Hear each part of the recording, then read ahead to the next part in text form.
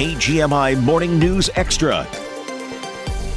Yesterday, the Supreme Court allowed the Title 42 pandemic-era order allowing U.S. border officials to quickly expel migrants caught at the U.S.-Mexico border to remain in place, at least temporarily. Joining us now is CBS political analyst Leonard Steinhorn. Leonard, good morning. We had been expecting a decision for a while from the Supreme Court about Title 42. So what does this temporary stay in place mean? Well, what it means is that they're going to hear the case in February and then decide whether what they will say on this, whether Title 42 should stay in place, whether these states actually don't have standing to bring this case, or whether it's no longer should be in place because it was created in March of 2020 by the CDC as a public health measure to deal with COVID and coronavirus. Okay.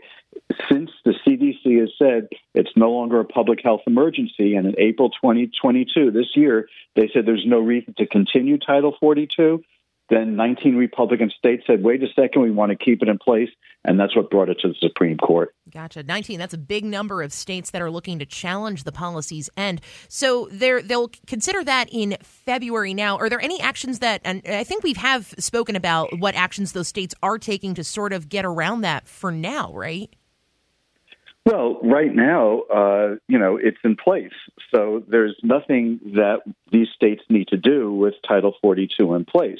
And I'll be honest with you, the Biden administration might not admit it, but I think they actually welcome this decision because it buys them some time. It's sort of a reprieve. It's not that they really want to be able to go along with something that was originally created for COVID. But at the same time, there's a border crisis, and they don't have all of the tools to be able to deal with this.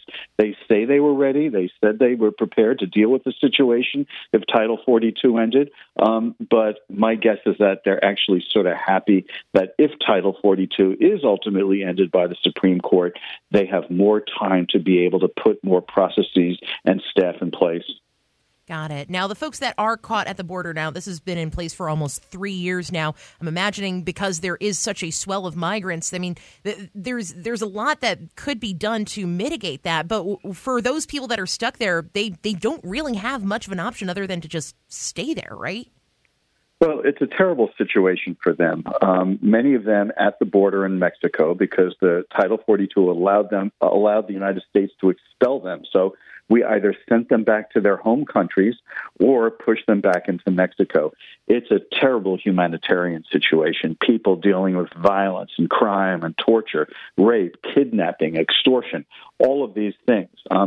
It's also one of the reasons why people want to keep coming back. So when they get expelled, they keep trying to come back. And in fact, the irony of Title 42 is that it has increased in some cases the number of people trying to get back in, because if you expel somebody once, that same person is going to try to get back in. So it increases the burden on, the Border Patrol folks to be able to deal with that situation. It's a terrible, terrible situation we're in. But here's the other interesting thing. Since Title 42 was put in place, about 2.5 million migrants have been expelled, but about 1 million have been allowed to stay. Why?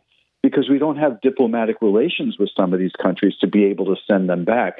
For example, Nicaragua, Cuba, and for the most part, Venezuela, or Mexico refuses to allow some of these migrants to stay there. So for humanitarian reasons, we've allowed about 1 million to stay in. So even though Title 42 has pushed a lot of people out and expelled them, we still allow some to come in because Title 42 says, push them into Mexico or send them to their home states. And if we can't do either, we allow them in. Interesting. I didn't even consider that part. Would there be any other reason that a migrant would be allowed into the United States other than not having any diplomatic relations with the U.S.? Well, it's unaccompanied minors. We're not going to get into a situation where we're going to be housing unaccompanied minors the way it happened in the Trump administration. So the Biden administration has basically said unaccompanied minors come in. But here's the other thing that this all runs up against. It's American and international law to be able to sort of respect asylum requests. And so a lot of people have been coming to this country for decades upon decades seeking asylum. And our law says let them in and we adjudicate the situation. Title 42 has allowed us to push back even people seeking asylum under persecution. My hunch is that there's been some flexibility, depending on certain circumstances, that border control has been able to let people in.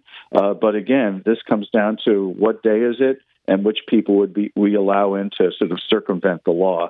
But it's a terrible situation on all ends because you've got a humanitarian crisis. You've got people fleeing, persecution, crime, violence, economic exploitation, and you have our border communities in which you sometimes have people sleeping on the streets because there's nowhere to put them, and those border communities are overrun. And even some of the houses of worship and other humanitarian organizations, they're, tested to the point that, they don't have a lot of resources to be able to deal with this.